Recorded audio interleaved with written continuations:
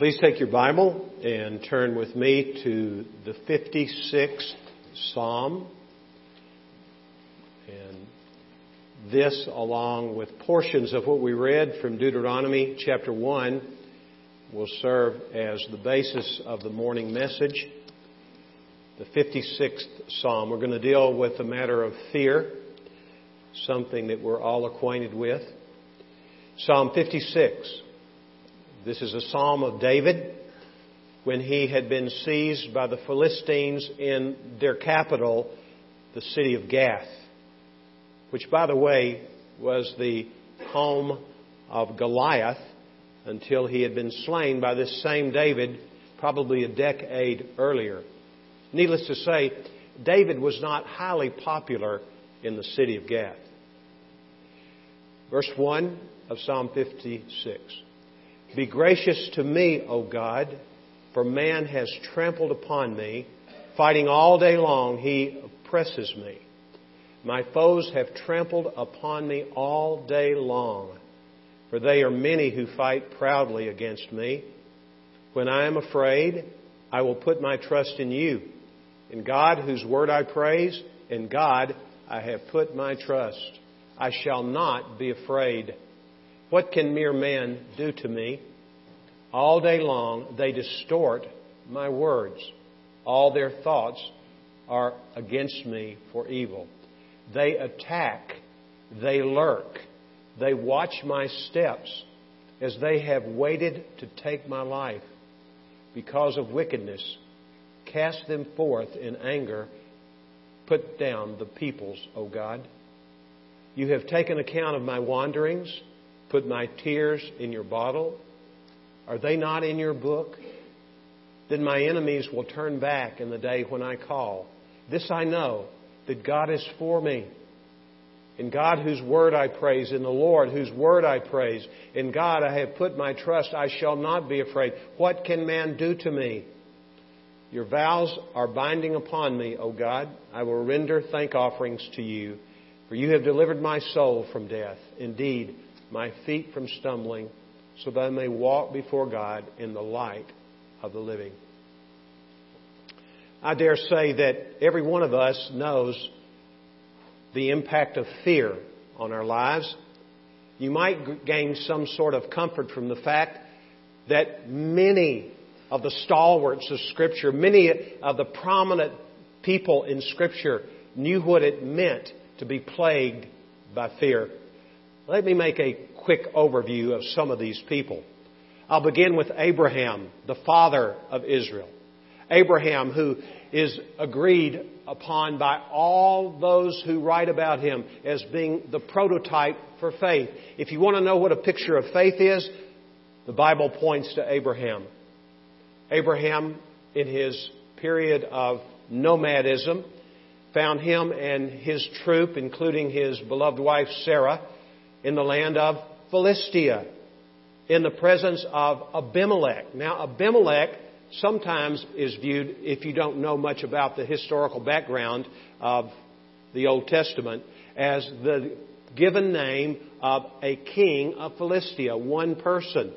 But upon closer examination, what we find when we look at the internal evidence of the Old Testament is that this was a title much like the title that was given to the king of Egypt. It was like Pharaoh. And various pharaohs fulfilled the role of being king of that great Egyptian empire. Abimelech is a name for a title for a person who sits in that place, and many followed this particular Abimelech. And when Abraham looked at the situation as he and Sarah and their troop were moving into the direction of Philistia, he said, tell Abimelech and anyone else who asks you that I am your brother. You are my sister. And what's interesting about this, that was a half-truth, because she was his half-sister. Different mother, same father. And we see this man coaxing his wife into lying to save him. That's a real man, isn't it? Abraham. So Abraham, he knew what fear was. He feared Abimelech and those in the Philistine nation because of the beauty of his wife. Moses, I'm sure, familiar with the discussion. It's almost an argument that Moses had. He took exception with God's choosing him to be the great deliverer of the nation of Israel out of over 400 years of bondage. And it's back and forth, and Moses is giving every possible reason that he can think of as to why he should not be the one chosen. He said, what am I going to say to these people? How do you suggest that I'm going to go before the most powerful man in the world and represent you and these people? He said, after all, I have a speech impediment.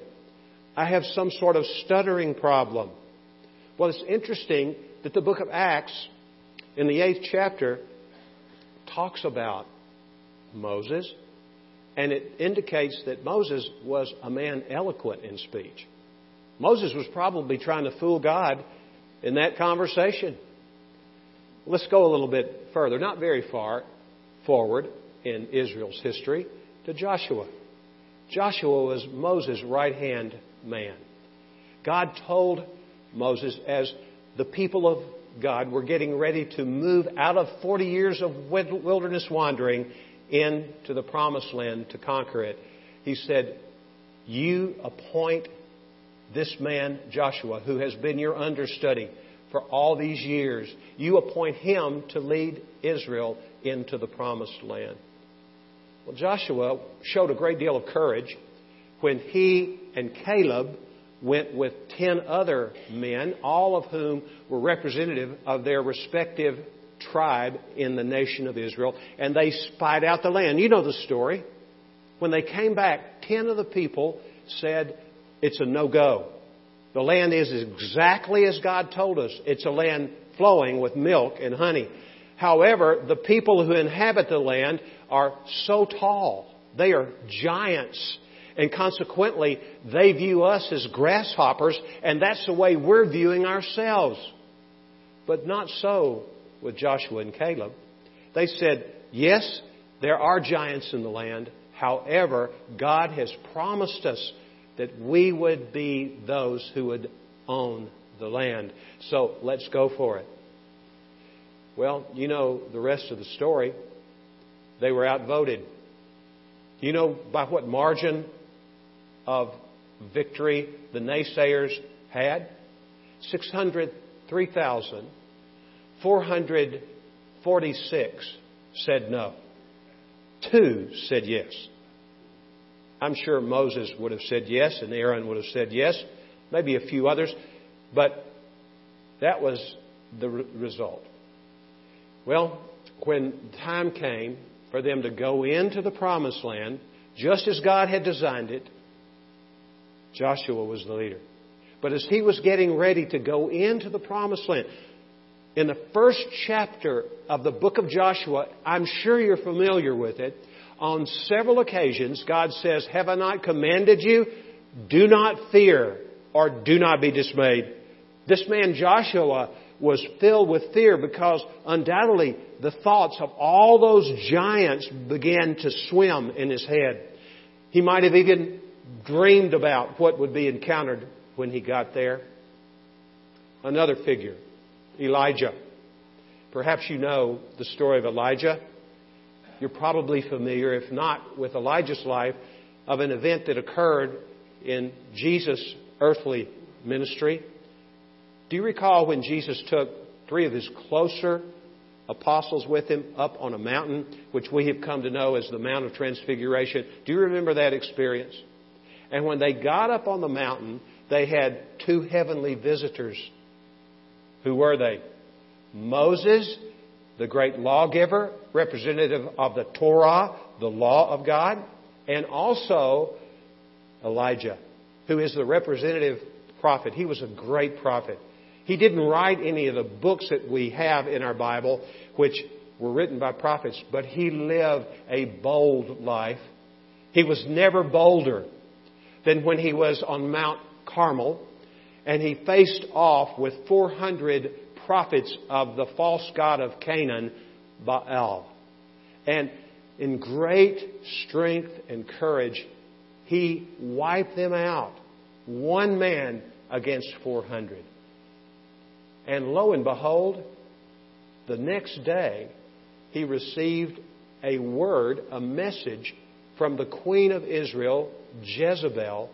And allow me to paraphrase. She said, "Boy, I'm going to have your hide," is what she said. And he became like a little boy. He tucked his tail and beelined it into the wilderness. He wanted to get as far away as he possibly could, rather than face the consequences of his having played havoc with this woman Jezebel's God. There he went, off in hiding. Go to the New Testament. Peter.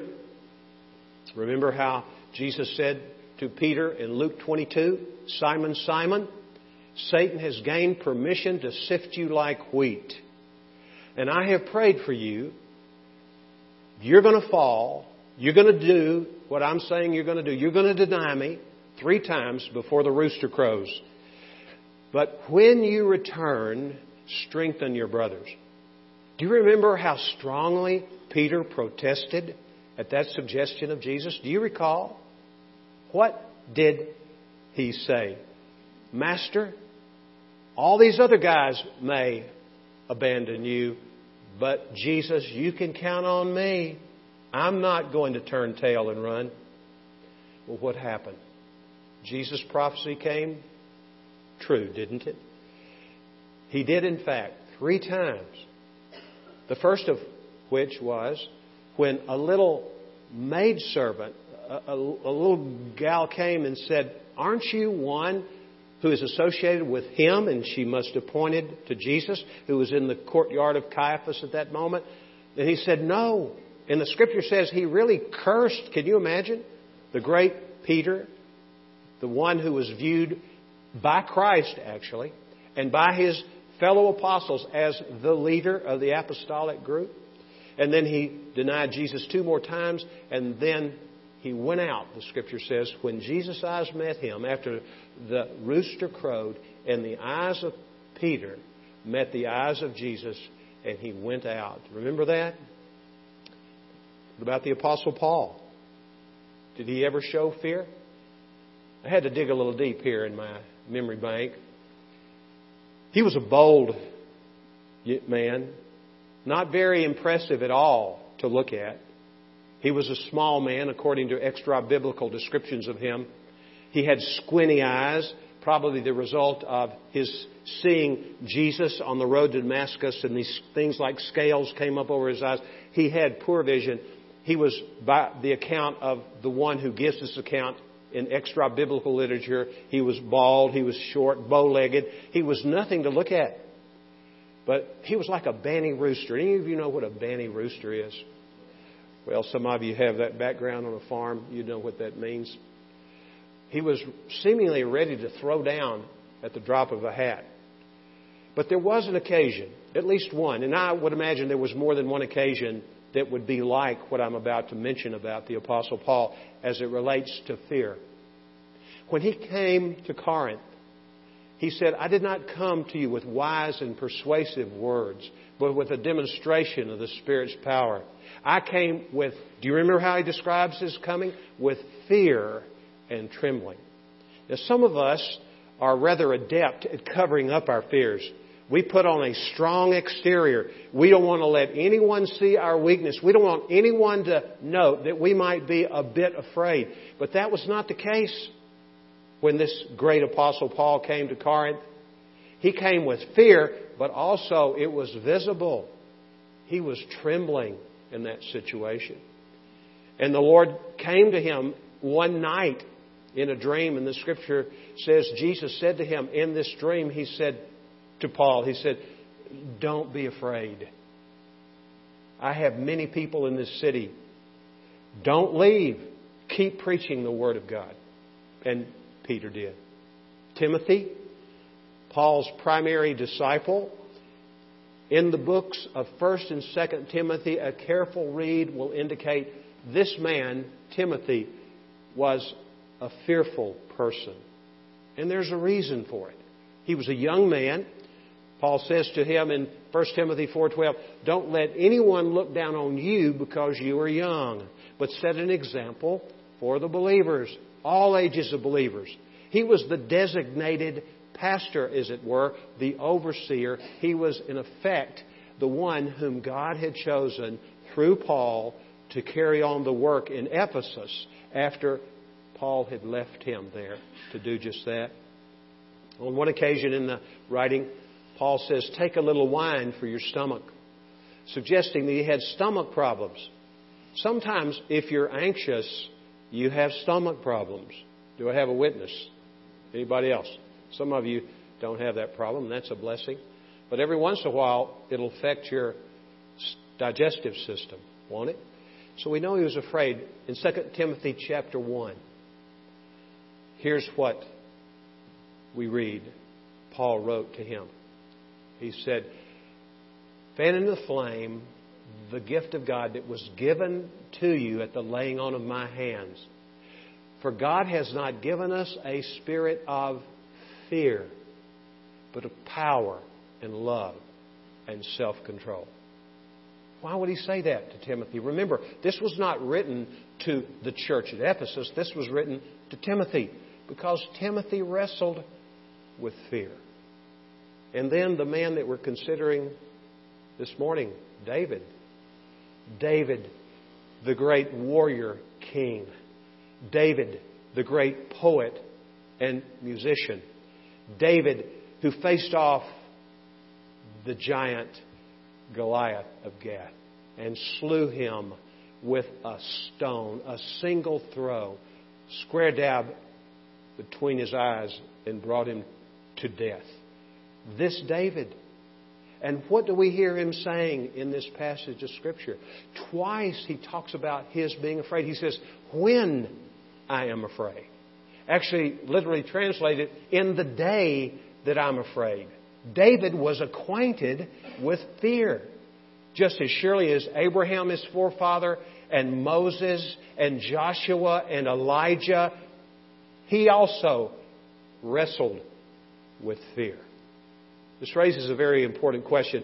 We use David for our informant as to what it means to have fear. And where does the fear originate?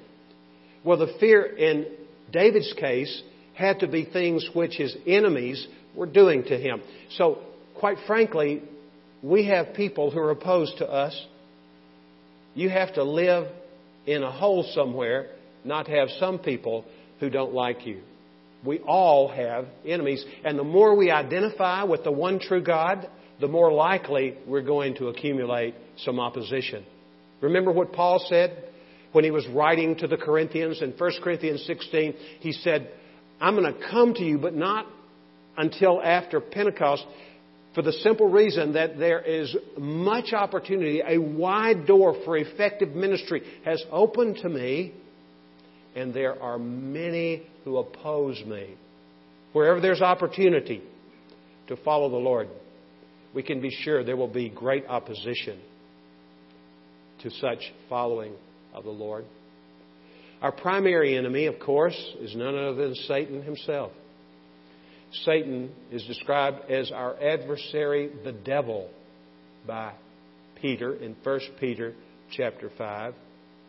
And we need to remember what the Scripture says about this battle that we wage in this life against fear and other sorts of feelings, not to mention a whole force that's marshaled against the work of Christ, trying to stem the tide of the spread of the gospel of the Lord Jesus Christ. In the book of Ephesians, Paul writes in verse 10 of chapter 6, he says, finally, be strong in the Lord and in His mighty power.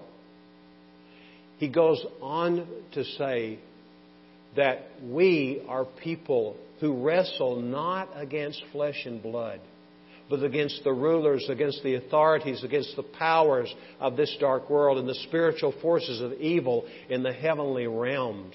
And then he says, stand firm then. He says, stand, stand, stand, stand in this short passage of Scripture so that we might not be overwhelmed, whether it be by fear or any other sort of intimidation that the devil brings against us. Remember, he is like a roaring lion seeking someone to devour. He is the bully of all bullies. And when you and I feel fearful, when we feel intimidated, be sure that it comes eventually, it has its root in the regime of the devil. And he uses his minions, demons, to carry out and dispatch this kind of hysteria in the minds and hearts of God's people. But people who were motivated, I would imagine, by the devil, doesn't say as much, but we put two and two together when we look at what is taught us in Ephesians chapter 6 about our struggle in this world. And we look at verse 1 of chapter 56 of Psalms. Look at it. Be gracious to me, O God, for man has trampled upon me. Now, what does the word trampled mean? Here's what it literally means. Snapped at me. There were people there in Gath who were snapping at Paul. They were saying things about him and putting him down. Fighting all day long, he oppresses me. That would be his enemy oppresses me. My foes have trampled, it's the word snapped at again, snapped at me all day long, for they are many who fight proudly against me. Has anyone ever used words to intimidate you?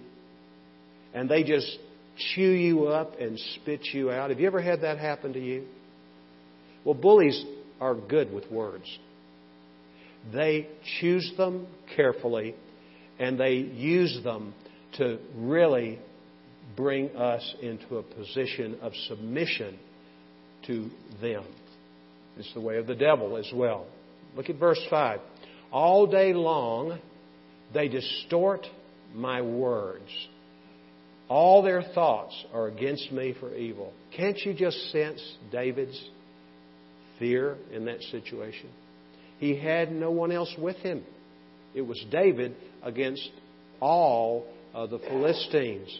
He didn't have his 400 band of merry men whom he would see attached to himself in a couple of chapters forward in the book of 1 Samuel, from the part that talks about his going and feigning, pretending that he was nuts so that he could maybe make it out alive from that situation.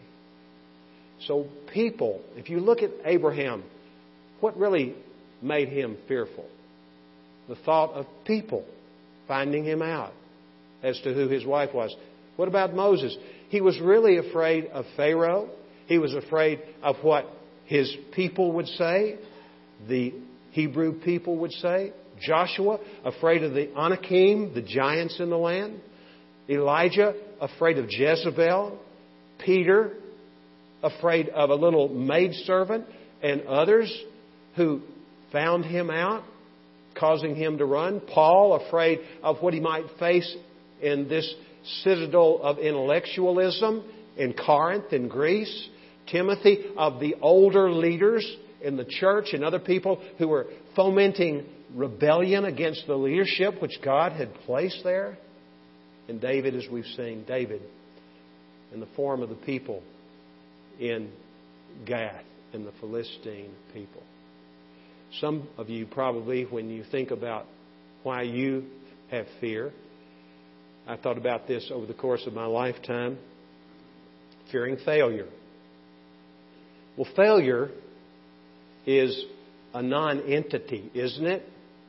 Failure is not a person, is it? So why do I fear failure? Why do you feel failure? It's because we're afraid of what other people will think about us if we fail. Now, when we sin, that's one thing. But sometimes we just fail. We try hard. We put our best foot forward. But we fail. And what will people think of you and me if we fail? I'm motivated by a certain fear of man when it comes to preparing a message like this. And a long time ago, the Lord spoke to me And he said, Mike, who are you trying to impress anyway? I know you. I know you have nothing in you that is capable of having any impact on anybody else. The only thing that makes you capable of having any kind of positive influence is my presence in your life, Mike. So get over yourself and trust me. And since then, not every time, but virtually every time that I have the responsibility to stand in a place like this or in a small group, almost every time I will pray this prayer, Lord, if it would suit your purposes better, let me fall flat on my face today if I'm depending on Mike Woods and not on you. So our fear of failure, sometimes we fear failure because we'll disappoint our parents. And I'm not talking about sin here, so don't mishear what I'm saying. Many times I was kept from sinning because as a boy, I would think of my parents. And I did not want to embarrass my parents or bring dishonor to my parents. That's a definitely legitimate reason not to do sinful behavior. But sometimes our parents have raised the bar so high for us, or at least we think they have, that we cannot tolerate the thought of failing. Anybody ever had that run through your mind? Well, the fear of failure really is the fear of people, I would suggest. And the flip side of failure is the fear of rejection. That's what happens when we fail. We're not viewed as people of worth by people who matter to us. And by the way, there are so many times we have a tendency to worry about other people who don't really matter to us. We just think they're important in our lives. Look, we should be people who try to live as peacefully as possible. This is what the Bible says, with all people, and be respectful of all people. But there's one person whom we can always count on. God says in the book of Isaiah, though your mother forgets you. I think it's instructive that he uses the word mother. Daddies can forget their sons and daughters sometimes, but mothers never get their children off their minds. Never. Though your mother forgets you, I will never forget you. In fact, this is what God goes on to say. I have engraved your name on the palm of my hand. Now we know that's a statement that He's making when He's talking about that. I'm talking about when God's making through the prophet. He's not talking about a physical hand. God's a spirit. But you get the picture, correct? So, the source of our fear is the fear of man. In Proverbs 29, verse 25, Solomon, the son of David, writes this, the fear of man brings a snare. What's a snare? It's a trap, isn't it? Fear is a trap. Who sets the trap? I would suggest the devil sets the trap. He wants to neutralize you and me. He sets the trap. Now let's spend the remaining time considering the solution to fear. This is really important. We've established the fact we fear, and we're in good company when we fear. We have 8 different stalwart figures in Scripture, heroes of the faith who failed in the area of fear. We see that. But here is the simple solution in this matter of our fear. And it's putting our faith in the Lord. So let's look again at the text, Psalm 56, verses 3 and 4.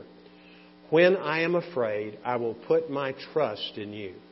That's another way of saying I'm going to put my faith in you. The word trust is a word which means to attach oneself to. To attach oneself to. We see this. I have a picture in my mind of a time in my life when I was afraid and I attached myself to my Father. I felt close to Him, and when I felt close to Him, I felt safe. I never felt unsafe when I was around my dad because I knew my Father would take care of me. And the idea of God being the one in whom we put our trust, it's the idea of putting our complete confidence in Him, attaching ourselves to Him. David knew that kind of relationship. And by the way, David had been a man who had done that. And then for some reason, he moved away from that. And there is a cautionary tale here for us. Once you learn to trust in the Lord, you have to keep trusting in Him. There are all kinds of opportunities to not trust in Him once you've established that connection with Him. And we have to continually be reminded by the Spirit of God, through the Word of God, that we have to put our trust. How frequently are we to trust in the Lord? All your ways acknowledge Him. All of them. Not 80% of them, not 90% of them, all of them. Do we always trust in Him? No.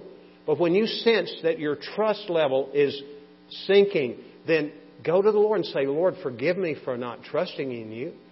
By the way, Lord, You told me in the book of Romans 14:23, whatever is not of faith is sin. So when I'm not trusting in You, Lord, I'm not depending on You, and I'm not walking with You. No wonder, Lord, that I lose confidence and begin to get fearful. I want to concentrate on You. Back to the passage in verse 4. In God, whose word I praise, in God I have put my trust. I shall not be afraid. Can you sense his confidence building? He's not psyching himself up. He's pondering the truth of who God is and what God has promised. I shall not be afraid. What can mere man do to me? The New International Version says, what can mortal man do to me?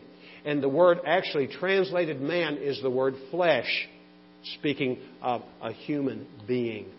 What can mere man do to me? And let me just pause here a moment. If you know Jesus, what is the worst thing that another human being can do to you? What's the worst thing? Kill you. That's it. Kill you. But what does that mean for us who know the Lord? What does Paul say?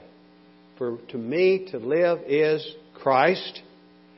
To die is what? Gain. Do we believe that? Probably not as much as we ought to. We have not pondered enough what is awaiting us in heaven. A place where there will be no more capacity to sin. It's a place of full faith in the Lord. That's amazing to think about. To be with the Lord. There's not a whole lot said, really, about what it's going to look like in heaven. I mean, we talk about the streets of gold and the gates that are like pearls and all that sort of thing. And I guess that's true. I don't have any argument with any of that. But the main attraction of heaven is not that we're not going to have trouble anymore. The main attraction is we're going to be face to face with the Lord who saved us. And we're going to worship Him. We're going to serve Him day and night. And the Lord has a great plan for you if you know Jesus. If you don't know Jesus, I would not waste another moment in my life. If I didn't know Jesus, knowing the little bit that you've heard about God today, I would make a beeline to God through Jesus Christ. I would trust Him with my whole heart. Reasons we should put our faith in God. Here are two I'm going to give you. First of all, because of His nature. In this verse of Scripture, which we just read, actually verse 3, when I am afraid, I will put my trust in You. In God, whose word I praise. In God, I have put my trust. His word. Listen to what the Bible says about the word of God. In the book of Numbers, chapter 23, verse 19, the Scripture says, God is not a man that He should lie. That presupposes that He speaks, doesn't it? And if He speaks, we can count on what He says to be true. God is not a man that He should lie. 1 Kings 8:56. This is what Solomon says at the dedication of the beautiful temple which God had led him to build. He said, not a single word of all the good promises that God has made has not been fulfilled by that God. Not one word He was talking about the law of Moses, everything which God had promised and said, especially as it pertained to the building of the temple. All of that had been fulfilled. God provided, God protected, God gave the wherewithal to accomplish all of that. So God always does what He promises. His Word is flawless, Solomon writes in Proverbs 30, verse 6. We can trust His nature. He always does what He promises. That's good to know, isn't it? Lest I forget it. You and I have access to a treasure house. You and I have no idea how valuable the Word of God is. It is our most prized possession on earth. It is a treasure beyond imagination. In it, it's a storehouse of truth about who God is. And remember, we got to get that right first. It's His nature. He cannot lie, Titus says.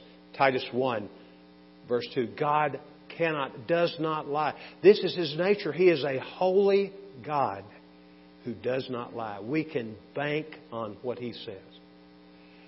Be a man or woman who mines the Word of God for the treasure that's there. About the person of God, but also about God's concern for us. And second reason that we should trust in God, in addition to the fact that He has a perfect nature, is because of His concern for us. He nurtures us. He cares for us. In 1 Peter 5:7, the Bible says, "Cast your cares on the Lord, for He cares for you." Can you believe that? How many people are there in the world? I last checked on that data about a month ago, 7.7 billion. And He cares for you. He cares for me. He cared for David. He cared for all the other figures we have looked at in Scripture. He cares for you. If you are His child, He cares for you. Look at verse 8 of Psalm 56. You have taken account of my wanderings, put my tears in your bottle. Are they not in your book? David cried. We associate that with wimpiness, don't we, men? We don't want to let anybody see us cry. Well, David professed that he had cried. And this is not the only time. In Psalm 6, verse 6, he said, "My bed is flooded with my tears." And the word flooded literally means, in the Hebrew language, swim. So his bed was swimming with tears. David was awash in a river of his own tears. That's a picture of grief, isn't it? And those tears were associated with the fears which were struck into his heart. There probably were other contributing factors, but in light of what this text says, he was afraid of these people. He was at a point of great weakness. But notice what he says about our tears. What does He do? What does God do with our tears? He puts them in a bottle. That's a figure of speech, I guess. It could be a bottle. God makes bottles. I know that. It could be a bottle. He puts them in a bottle.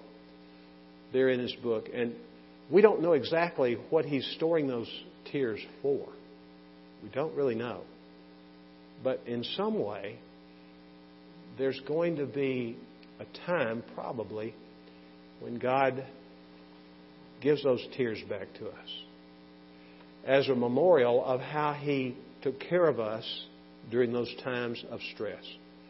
And as He does that, this is Mike Wood speculating. This is not in the Bible, okay?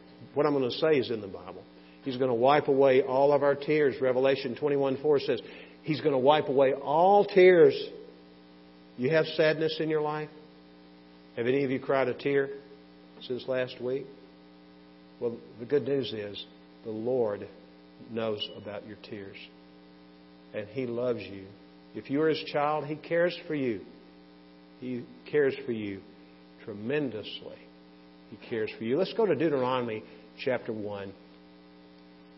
keep your place there in Psalm 56. We're going to look at two or three things from this passage which we read earlier. And I just happened to be reading this yesterday, and as the Lord would have it, there's a lot of information here which is important for us when it comes to dealing with our fears based on the nurturing nature of God. In this passage of Scripture, look at what God says through Moses in verse 31. In the wilderness where you saw how the Lord your God carried you. Now look at the metaphor that God uses. Just as a man carries his son.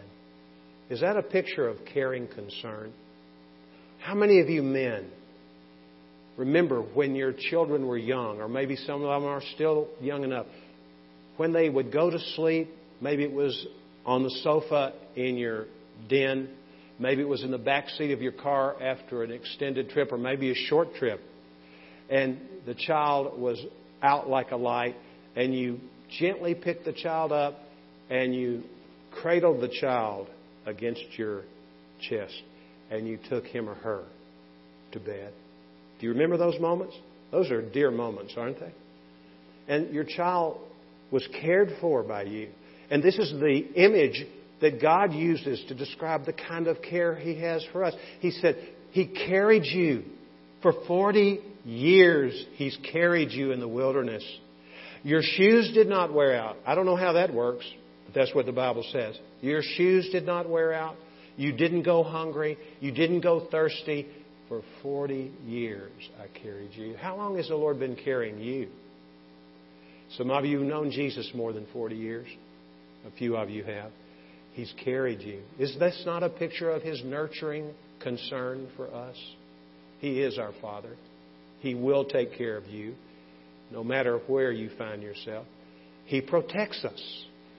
Thank God for His protection. Since we're in Deuteronomy 1, let's look at verses 29 and 30. Then I said to you, do not be shocked, nor fear them. He's talking about the Anakim, these giants in the Promised Land.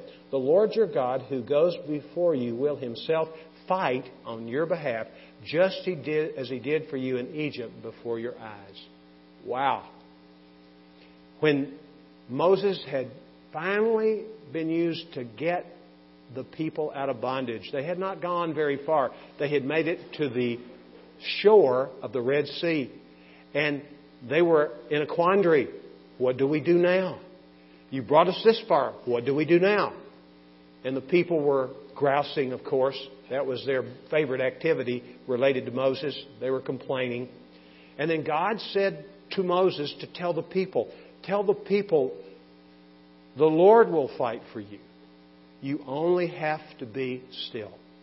He said that to Moses to tell to the people, and Moses obeyed. He told the people, when the crack charioteer forces of Pharaoh, with Pharaoh taking the lead, had come out against them. And the only thing that separated these people, and they weren't totally defenseless, they had some weapons that they took with them, the Scripture says, out of this bondage, but they were not trained in war. A little later in their wilderness wanderings, God told them to skirt around their enemies, because those enemies had armies which were trained for war, and these people had yet not learned how to wage war. So they were inexperienced. And they were frightened, undoubtedly, and I would have been too, with that army bearing down on me. But what does God say? The Lord will fight for you. You only have to be still. And then in the next verse, almost, in chapter 14 of Exodus, the Bible says, go forward. God says, go forward. Well, is God confused? He says, be still, go forward. Well, a closer examination of the command to be still yields this very important piece of information. The word be still, depending upon the context in which we find it in the Old Testament, may mean don't say anything. Now let me ask you a question. When you are opposed by somebody and they're snapping at you, what do you do usually? You come right back at them and you try to do one better with them. Correct? Snapping at them. And the word also is used, depending on the context, to mean don't listen. Probably both ideas would be combined. Because here was this massive force coming against them. And they were only separated by a cloud. I think sound travels through a cloud. Doesn't it? It doesn't prevent you from hearing. And they were saying all kinds of nasty things to the Israelites, I'm sure. Just wait till we get hold of you. You're going to be dead meat. But the Lord said, don't listen, don't talk back. The Lord will fight for you. Did the Lord fight for them? Well, you know the rest of the story. And that's not the only time the Lord fought for them. And that's not the only time that He will fight for us. He is on our side. In the book of Psalms 56, did you catch that? Where David talks about how, I'm sure when I call on God, I'm sure He's for me. He's for us. He's not against us. If we know Jesus, we're no longer His enemies. Why? Because Jesus, who knew no sin, became sin on our behalf. When He died on the cross, God demonstrates His own love toward us in that while we were still sinners, and if you read Romans 5 in that context, we were His enemies. While we were the enemies of God, Christ died for us, took our sin upon Himself. After 3 days of the grave, He arose, and we were justified by His resurrection from the dead. And what we need to know is that if we know Jesus Christ, we are protected by Him. God nurtures us, shows His concern for us by protecting us. He also provides for us. Let's look yet another time in Deuteronomy chapter 1, verse 32. But for all this you did not trust in the Lord your God, who goes before you on your way to seek out a place for you to encamp, in fire by night and cloud by day, to show you the way in which you should go. Do you know, some of you are wondering, what's my next step in life? That's kind of scary. What's my next step in life?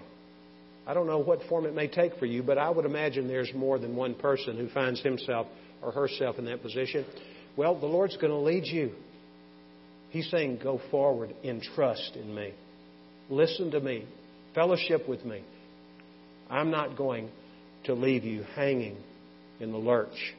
He provides for us. He provided for these people for 40 years. I've already alluded to that. No need to go back over that again. And here's the other thing. He's always there for us. Isn't it amazing to think our God would want to be that involved in our lives? But let's just sample some of the things which the Scripture says in this regard about His being there for us. In Joshua 1:9, this is what He says to Joshua. He says, after He said, don't be afraid, don't be dismayed, He says to him, obey me. And then He says, the Lord your God will never forsake you. He will be with you all the time. All the time. He's with us. He's in us. He dwells in us who know Him.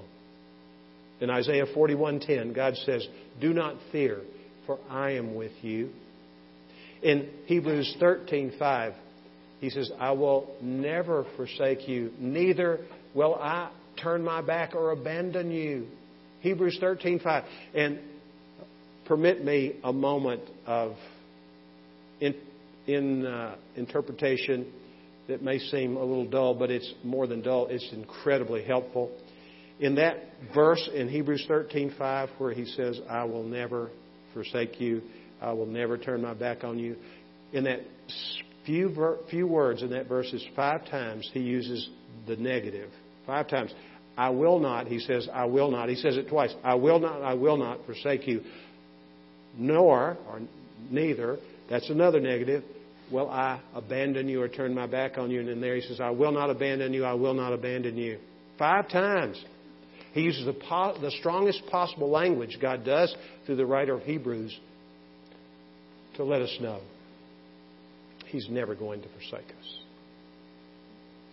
He is a good God who cares for His children beyond our imagination.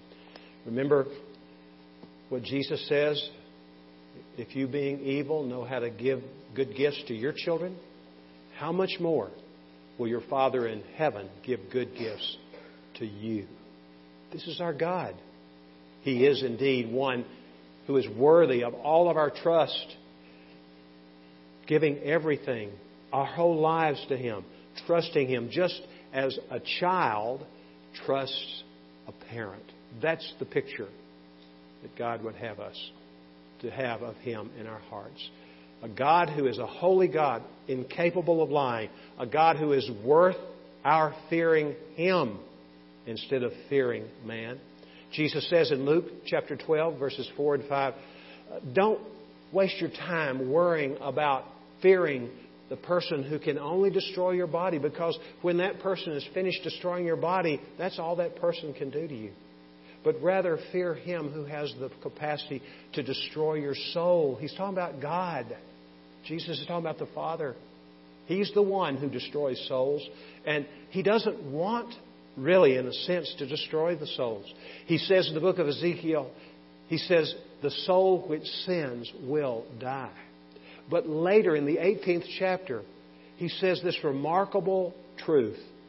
God says, I take no pleasure in the death of anyone who dies. Therefore, repent and turn away. This is the Lord speaking to us. So, finally, to apply what we have learned, some simple things, the most important of which is listen to God's Word. How do we develop faith? Faith comes from hearing, and hearing by the Word of God. Listen to the Word of God. You can hear someone teach it. You can hear someone read it. And let me stop and make an obvious statement of truth. We are no closer to hearing the voice of God than when we hear the Word of God read, or we read it ourselves. Begin to practice. Listen carefully when the Word of God is read. Not expounded, but read. Explanation's good, but just listening to the Word of God. Listen to it. Read it aloud in your own quiet time occasionally. Typically, I read it silently because I don't want to wake my wife up when I read it. I'm usually up before she is. So, read it aloud sometimes. Hear it with your own ears. Listen to the Word of God, because that's where your faith grows. Memorize God's Word. That's the second thing. And in this particular case, regarding fear, I've given you a lot of verses about fear in this message. And there are 365 times in your Bible where the Bible says, do not fear. You don't have to go very far to find some promise attached to the matter of our overcoming fear. Do not fear. Memorize it. But if you only memorize it, you've still got one step to take. Review God's Word regularly. This is what might be described as meditating on God's Word. Joshua 1:8, do not let this book of the law depart from your mouth. Meditate on it day and night so that you may be careful to do everything written in it. Then you will be prosperous and successful. Proverbs 29:25, I've mentioned the first part of it. I'm going to mention the entire verse here as I finish. It says this: the fear of man brings a snare, but he who trusts in the Lord will be exalted. Now let's think about the men that we considered earlier. The 8 men. They had lapses of trust, didn't they? Abraham did. Moses did. Joshua did. Elijah did. Peter, Paul, Timothy. Even David did, the man after God's own heart. But they didn't stay lapsed, did they? They didn't stay in a lapsed condition. What did they do? They got reconnected. They trusted the Lord. Some of you, perhaps, have lapsed. It's time for you to renew your commitment to trust in the Lord. And not in your circumstances or people, but in the Lord. If you've never trusted in Christ, it's a step of obedience and faith, choosing Christ before yourself, giving Him control of your life, asking Him to wipe the slate clean as far as sin in your life and give you a new life. Let's pray. Father, we thank You for the Word of God, how You have used it in our lives, in my life for many decades, and most of the people here. Some people are here, Lord, who have lapsed in their trust in You. We ask, Lord, that You would restore them today. That they would just trust in You again, afresh, anew. Commit themselves to You and Your Word. And then, Lord, for those who do not know You yet, but they have sensed as they have heard this message, it's really for those of us who believe. They found a yearning in their heart to know this kind of God. So we pray this would be the day of their salvation. In Jesus' name we pray. Amen. Amen. God bless you.